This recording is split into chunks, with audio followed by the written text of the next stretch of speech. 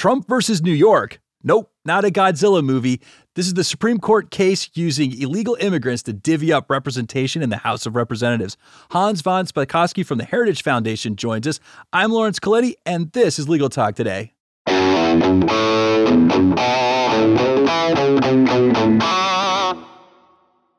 All right, welcome back, listeners. Always great to be here with you. As you heard in our intro, today's show is about what could possibly happen from a case recently heard by the Supreme Court on November 30th. And as of the date of this recording, there's been no decision in that case, Trump versus New York. But whether or not it's decided, there could be a big impact on how we apportion House seats in Congress going forward. But before I get over my skis, let me introduce our expert guest who's going to help us with this topic today, Hans von Spakovsky, manager of Election Law Reform Initiative and senior legal fellow for the Meese Center for Legal and Judicial Studies at the Heritage Foundation. Welcome to the show, sir. Well, thanks for having me. Absolutely. No, thank you for coming on. And, Hans, I've been following this case for a while in the kind of the legal publications. I saw it pop up a couple of months ago, and I thought, that's going to be a big one for the year. And of course, the election happens, and then the election challenge is going on. And so I think it's been getting drowned out in the media cycle. But I thought it was pretty important. We even did a 2-part series on the census, which, listeners, if you haven't had a chance, I highly recommend you go to that. It kind of walks through the technical part, and I'll put that in the show notes for today. But, Hans, just to kind of get us started, a quick primer, could you give us a quick explanation on how the census count affects apportionment of House seats in Congress? Sure. And what this case is about is that the president sent a directive to the Census Bureau and the Department of Commerce that when they send him their population numbers for apportionment purposes, do not include illegal aliens. So it's not that the census isn't counting everyone in the United States. They are. But the population that's used for apportionment, which is separate, that will be sent to the president, Trump is saying, I don't want you to include illegal aliens in that base population. So that means that when they apply the apportionment formula, and what this means is determining how many members of the House of Representatives each state has based on their population, illegal aliens would not be included in that population. And that's what the lawsuit is about. A number of states like New York, mostly states that are sanctuary states, have sued saying, well, the president can't do that. He can't exclude illegal aliens from the population used for apportionment. Okay, so I've got a couple of follow-ups on that. And just historically speaking, illegal immigrants have been used in that census count and have been applied towards that reapportionment of House seats. And so in that formula, though, legally in the country, foreign nationals with work visas on a temporary basis, and foreign students also legally in the country, but on a shorter term basis. Have they also been included in that count?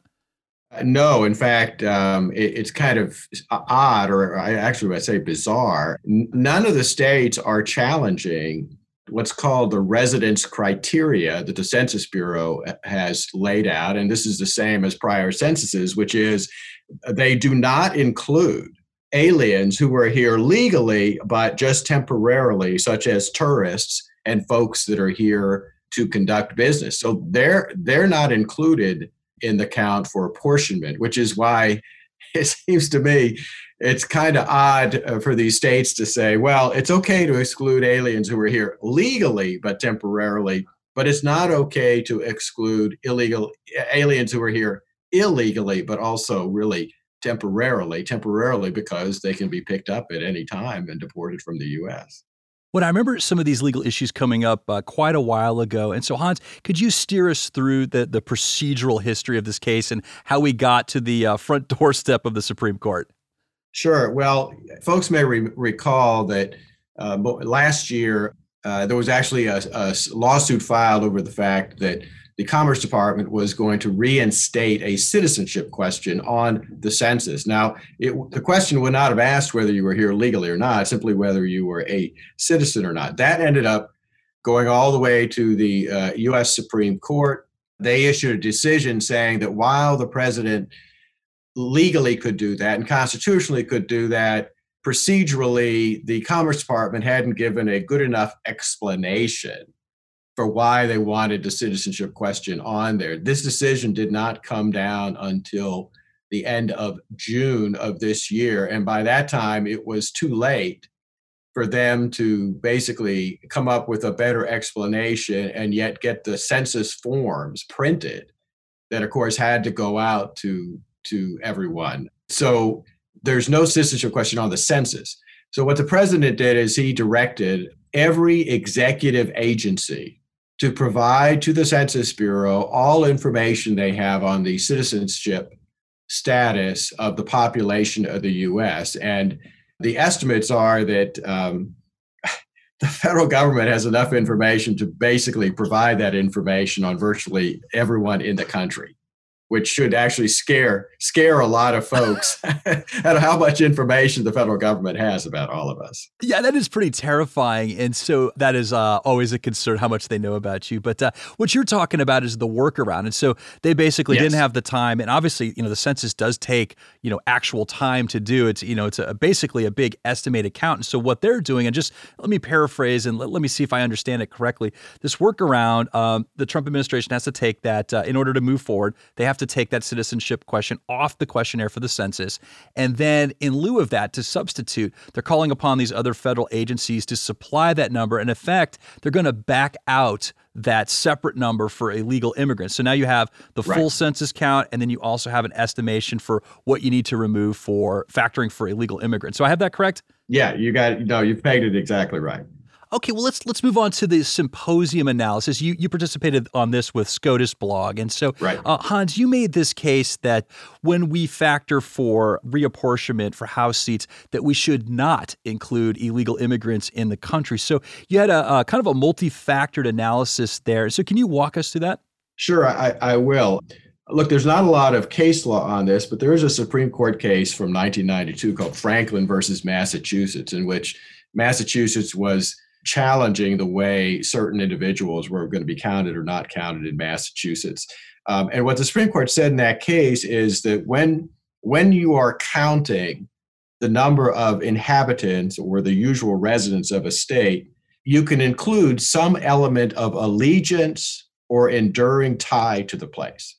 So what that meant was that, for example, it's okay to not count a tourist who's here from Germany or elsewhere because, one, they have no element of allegiance to whatever state they're in, right? Their political allegiance is owed to their native country, in this case, Germany. They also have no enduring tie to the state that they may be in because they're only there temporarily as tourists. And so I think if you apply those elements, which the Supreme Court said is okay, obviously, illegal aliens, one, they have no allegiance to the United States. Their allegiance, again, is to their native countries, their political allegiance. And second, they obviously have no enduring tie to wherever they are in the U.S. because they can be picked up at any time and deported and removed from the country. That's the legal analysis.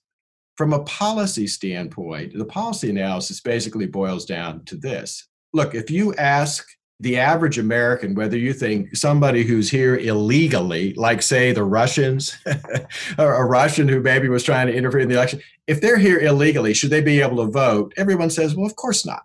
If you then say to them, well, do you think they ought to be able to make a political contribution of money to someone running for Congress? And again, people say, well, of course not. And then if you ask them, well, should an alien who's here illegally be able to run for Congress as a candidate? They all say, well, of course not. Well, if the answer to all those questions is no, then why in the world would anyone think that we should include them in the population used for apportionment, which basically twists or distorts the political power of the states? Because what it means is that states like California, which is a sanctuary jurisdiction and which has the largest number of illegal aliens in the country in the state, will get more members of Congress than other states. And this is a big deal. The Congressional Research Service actually put out a study a couple of years ago where they said, well, what would have happened if, after the 2010 census, instead of using the total population of the U.S. for apportionment, if they had used the citizen population, what would have happened? Well, California would have lost 4 members of Congress. Texas, Florida, and New York each would have lost one member of Congress because they have large numbers of aliens there. 7 states would have gained a member of Congress, from Louisiana all the way up to Virginia and places like Oklahoma. So if you include aliens in the apportionment, you are distorting the House of Representatives, and aliens, especially those here illegally, they have no legal right to representation in Congress. My next question that I wanted to ask you had to do with diluting the vote value of the legal citizen. And so I think Yes. you're right over the target there, but I want to say it a different way, and maybe you can provide a little bit more of a layman's explanation. So it sounds like what you're saying is that if you live in a state like California, like I do, that has a relatively high illegal immigrant population, at least by all of the accounts that we know, on a vote-by-vote basis, it actually has California compared to another state that has less illegal immigrants, just on a per capita basis, vote to vote, influence to influence, has more say, more sway in Congress than a state that has less illegal immigrants. Is that what you're saying? That is exactly right. Yes.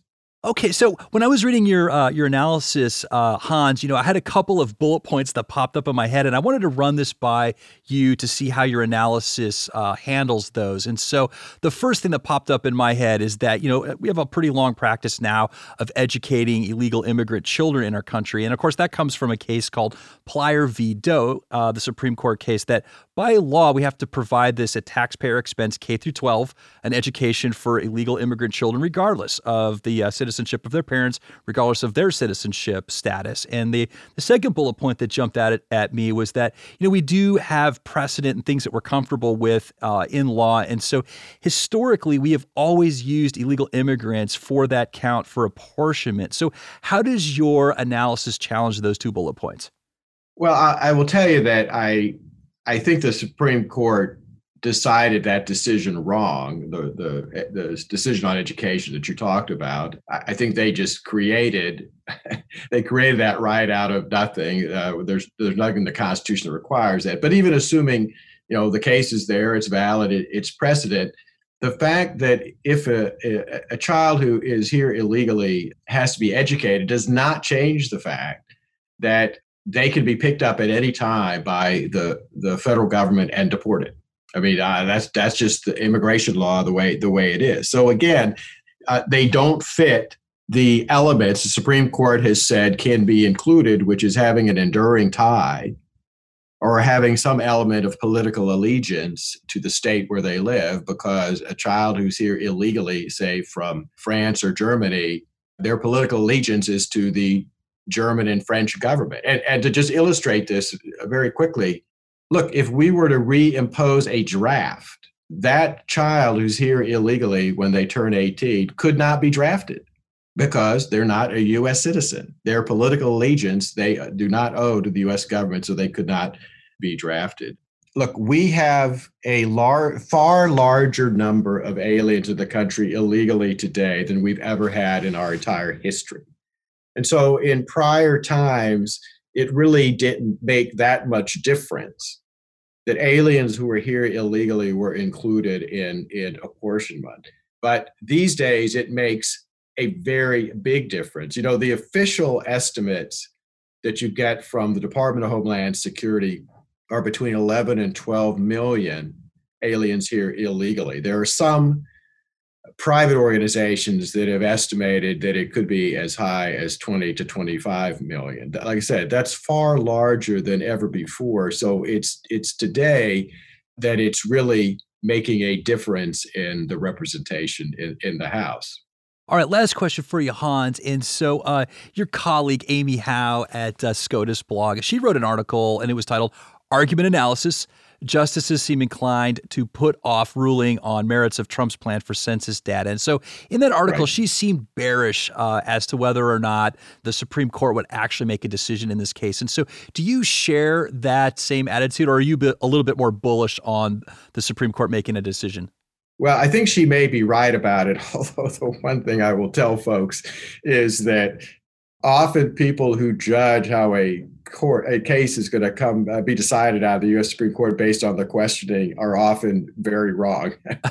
But I do think the justices did express their concern over the fact that they didn't think the case was yet ripe to make a decision. And the reason for that, apparently from the questioning, was that, these numbers, the Census Bureau is supposed to finish all of this up by the end of December.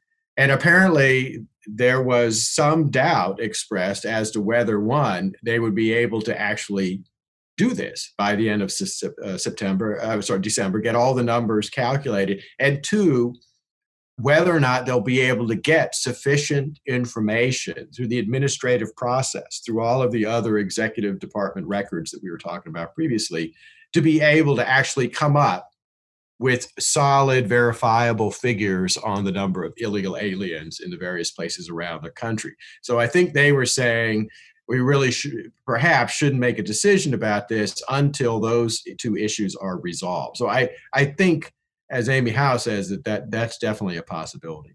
Well, Hans, thank you so much for joining us today. It was really great having you on. Sure. Well, like I said, I appreciate it. And it's okay for me to wish everyone a Merry Christmas and Happy Holidays, since we're coming close to that. Absolutely. Absolutely. So I'll join you. So happy holidays, everybody. And thank you, listeners, for tuning in. We'll cite our sources for this episode on our website, LegalTalkNetwork.com, so you can read for yourself. And also, thank you to our team, Molly McDonough, our producer, and of course, the LTN production crew for always doing such a terrific job. This has been Legal Talk Today. I'm Lawrence Colletti. Have a great day, everybody.